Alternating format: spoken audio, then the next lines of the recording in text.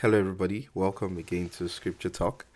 This is Emeka Duma, and I want to welcome you to today's edition or episode of the subject we've been looking at, which is pay attention. And we're talking about paying attention to God's word, paying attention to the scriptures, right? Paying attention to the things that God has spoken to us. And we have two scriptures that we use as our text. The first one is Mark chapter 4 verse 24, and the second one is Luke chapter 8 verse 18. Mark 4:24 says, "Then he said to them, take heed what you hear. With the same measure you use, it will be measured to you, and to you who hear, more will be given." Luke 8:18 says, "Therefore take heed how you hear. For whoever has, to him more will be given, and whoever does not have, even what he seems to have, will be taken from him." So Jesus is talking to us, and two very important things he's saying is pay attention to what you hear, and pay attention to how you hear what you hear. And so that's what we've been talking about, and our focus for the last 6 episodes, this is the seventh one, is paying attention to what we hear. And we talked about a few things that we need to pay attention to where the scriptures are concerned. We said first we need to feed on the entire counsel of the word of God. We saw that in Matthew chapter 4 verse 4 and 2 Timothy chapter 3 verse 16. Now the second thing we said was to feed on the epistles and our redemptive rights and privileges. I want to take some time here, right, and talk about a few things. Now, in Galatians chapter 3 verse 13, the Bible says that Christ has redeemed us from the curse of the law, having become a curse for us, for it is written, cursed is everyone who hangs on a tree, right? That the blessing of Abraham might come upon the Gentiles in Christ Jesus, that we might receive the promise of the Spirit through faith. Now, this is one of the things the New Testament, especially the epistles, talk about when it refers to believers and Christians. It gives us an idea of what Jesus has done on our behalf. You see, this is some of the kinds of things that we need to pay attention to. When the Bible says that Jesus has redeemed us, bought us back from the curse of the law, what he's trying to say in essence is that the repercussion for breaking the Mosaic law. Now, and you can go back to Exodus 20, go back to, frankly, the first 5 books of Moses, and you see that there were over 600 laws that the Israelites were given to keep, and they were given to curb sin.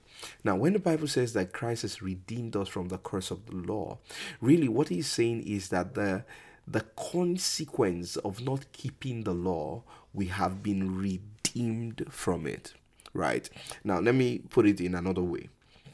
The reason the law was put in place was for man to be able to fellowship with God on a certain basis, right? And for man to be able to come in fellowship with God, there are certain things man must do to keep himself in a clean state to be able to communicate and fellowship with God. And that's exactly what the law came to do, to stand between man and God, especially in their kind of relationship that God could actually admit at that time. So that the purpose of the law was to keep man in a permissive state where he could fellowship with God.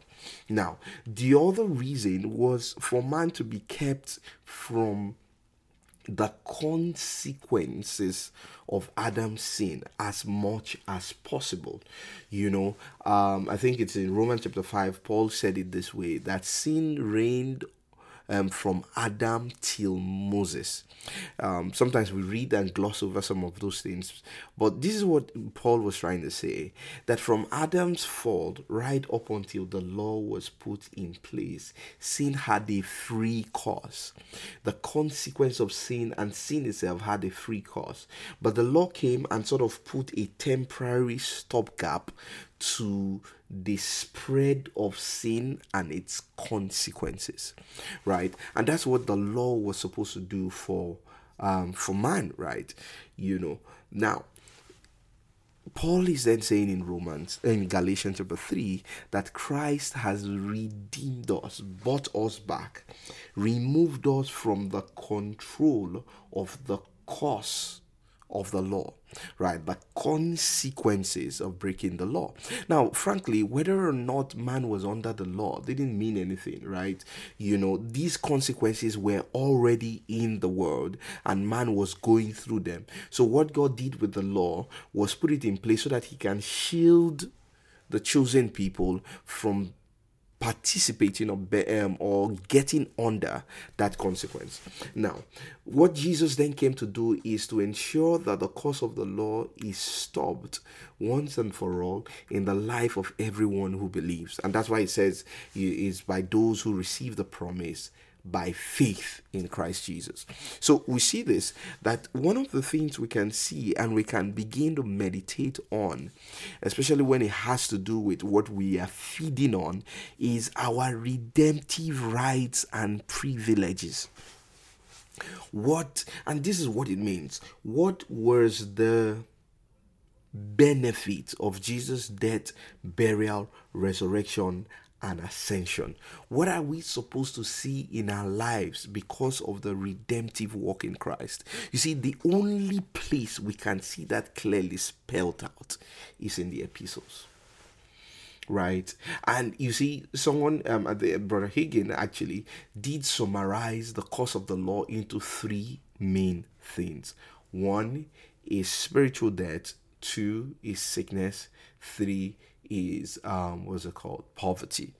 Spiritual death, sickness, and poverty. Spiritual death has to do with the nature of sin, the control of the devil.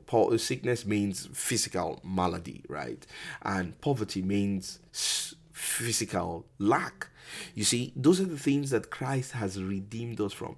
You see, you wouldn't know these things unless you spend time reading, meditating, and studying on these things. You see, we did a series some time back, and you can go back and check on our platforms, really. On this, we did something along the lines of intimacy with God, and we talked a lot about how to study the scriptures. So you might want to go back and look at that. But I'm just bringing your attention here that, you see, as Christians, we need to feed on these things. We have gotten distracted for too long with a lot of things out there that we ought not to be feeding on. You see, every believer need to grow in their consciousness, in their knowledge of the redemptive realities that we have in Christ. And that's why Paul would pray for the Ephesian church, and he will say to them in Ephesians chapter 1, I do not cease to give thanks, to pray for you, making mention of you in my prayers, that the God of our Lord Jesus Christ, the Father of glory, may give unto you the spirit of wisdom and revelation in the knowledge of him. Then the question is, what do you want me to do with this? He said that the eyes of your understanding may be enlightened, may be flooded with light, may be opened, really, that you may know what is the hope of his calling.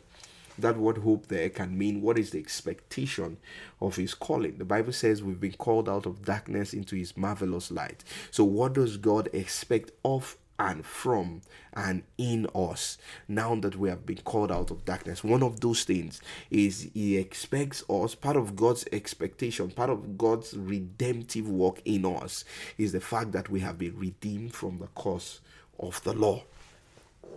Right? It says that you may know what is the hope of his calling, what are the riches of the glory of his inheritance in the saints. You see, we need to understand, and I believe the riches of the glory of his inheritance in the saints is just talking about our redemptive rights and privileges, right? That is what he says he wants us to know. And he goes on to say, and that we will know what is the exceeding greatness of his power that is available, or that is to us word who believe. So God also wants us to know the power that he has put at our disposal. You see, we can't know these things unless we start studying them. The reason a lot of Christians are living defeated lives is because they haven't focused their attention on the most important things. They haven't focused their attention on the most important things. You see, a lot of times as believers, we get to the place where we are not sure of our right standing with God. We're not sure of our righteousness and justification with God. In Romans chapter 5 verse 1. And some of all these things I'm just cherry picking.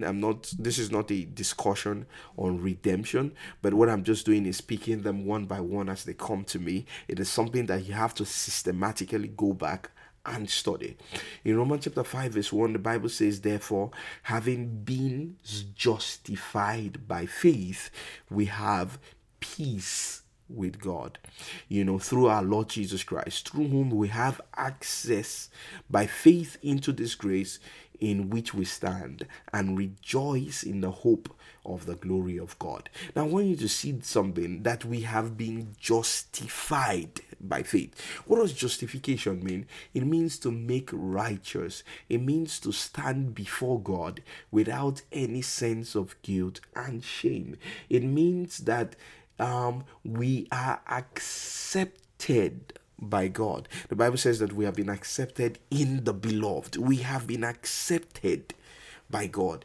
You see, we go around with a lot of guilt, a lot of shame, a lot of complex that would have otherwise been taken off if we had spent a lot of time, or if we spend a lot of time meditating upon the truths in the epistles and our redemptive rights and privileges. And that's why, you see, we do not have so much time to dig-dally or spend on certain things that we're spending time on in the church today. No, we ought to spend more time in the Word of God, especially when it has to do with what Jesus has done on our behalf. And that's why I am saying here that we need to pay attention to these things. You see, let me go back again to that difference between the Old Testament and the New Testament. You see, in Psalms chapter 51, and you might want to open this and see something, because sometimes people are saying, is it not the Bible? Is it not the same Bible? Yes, it's the same Bible, but there is an old and a new. If God didn't want to categorize it that day, he wouldn't. He told us that the old has been done away with. Now, it doesn't mean that we shouldn't read the Old Testament. I have advocated here, and that's my first point, that we ought to feed on the entire counsel of the Word of God. We can learn a lot from the Old Testament. And if you notice in the previous 2 or 3 episodes, I talked about some lessons I learned from King Asa, and so we can read that, and we should read that, and we should learn that, but we need to spend a lot of our time. And I'll show you something. You see, in Psalms chapter 51, right, verse 11, verse 10 and 11, David was praying here, and it's possible that this happened after the whole incident with Uriah and Bathsheba, right? Where he took another man's wife, killed the man, and got the woman pregnant, right? Now, he was confronted with his sin, and he was praying a prayer, and he says, create in me a clean heart, O God, and renew a steadfast spirit within me. Do not cast me away from your presence, and do not take your Holy Spirit from me.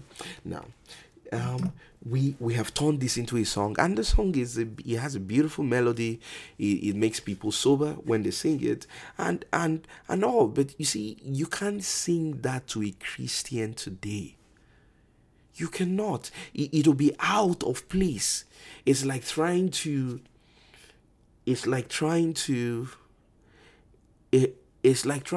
install a WhatsApp app on what's it called, a Nokia 3310, those phones that are not smartphones. You're trying to install a program on it. It won't work. Why? Because it wasn't made to receive those kind of programs. Now, the thing is that we're trying to put on Christians what belong to the unsaved people. We're trying to force Christians to accept that they are unsaved, meanwhile they are saved. You see, David is saying that create in me a clean heart. David didn't have a clean heart, not in this from the standpoint that we have it today, because Jesus hadn't died. In I think this was in Ezekiel, there was a prophecy about how that God will take away the heart of stone and give to us in the last days, during these times that we're living, a heart of flesh. The reason we have a heart of flesh today is because of what Jesus did on the cross. So rather than asking God to create in us a clean heart, we'll say, thank you, Father, because we have the heart of flesh. We have a clean heart. We have a new spirit within us. 2 Corinthians chapter 5 verse 17 says, if any man be in Christ, he is a new creature. All things have passed away. Behold, all things have become new. So the old heart of stone has passed away. Today we have a new heart, right? Now, and I want you to see this. It says, cast me not away from your presence. God in the New Testament tells us to come boldly before the throne of grace and obtain mercy and find grace to help in time of need. So God is not casting us away from his presence. Rather, he's inviting us in. He says, and do not take your Holy Spirit from us. Jesus, in talking about the Holy Spirit, says, I will send another comforter and he will abide with you forever. Hebrews chapter 13 verse 5 and 6 says, I will never leave you nor forsake you. So there's no place. The Holy Spirit is not going. He's not going and coming. He's in us. Now you ask the question, what happens if we've sinned, if we do something bad? Well, the Bible says in 1 John chapter 1 verse 9 that if we confess our sins, he is faithful and just to forgive us and to cleanse us from all unrighteousness. So what you can say is, Lord, that thing I did was wrong. Thank you because the blood of Jesus is available and I receive a cleansing from all unrighteousness. I am righteous right now in Jesus' name. And that's it. That's exactly it. It might sound too simple. It might sound too simplistic. But you see, it is the word, and faith in the word of God will always bring to pass results. Well, I have to stop here. What I've just done today is to show you why you need to spend a lot more time in the epistles so that you can find out what truly belongs to you and start living like that. Well, we're still talking about paying attention to the scriptures, and today we just focus on looking at why we need to stay in the epistles. We'll continue this discourse in the next episode. Have a great time. God bless you. Bye.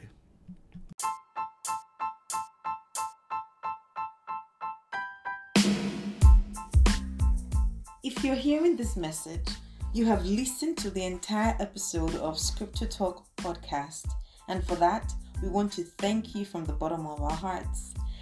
Scripture Talk is a show where we discuss biblical subjects and answer difficult questions from the Bible. Please leave us a review on Apple Podcasts and Spotify. Also, do not forget to share with your friends and family. See you next time.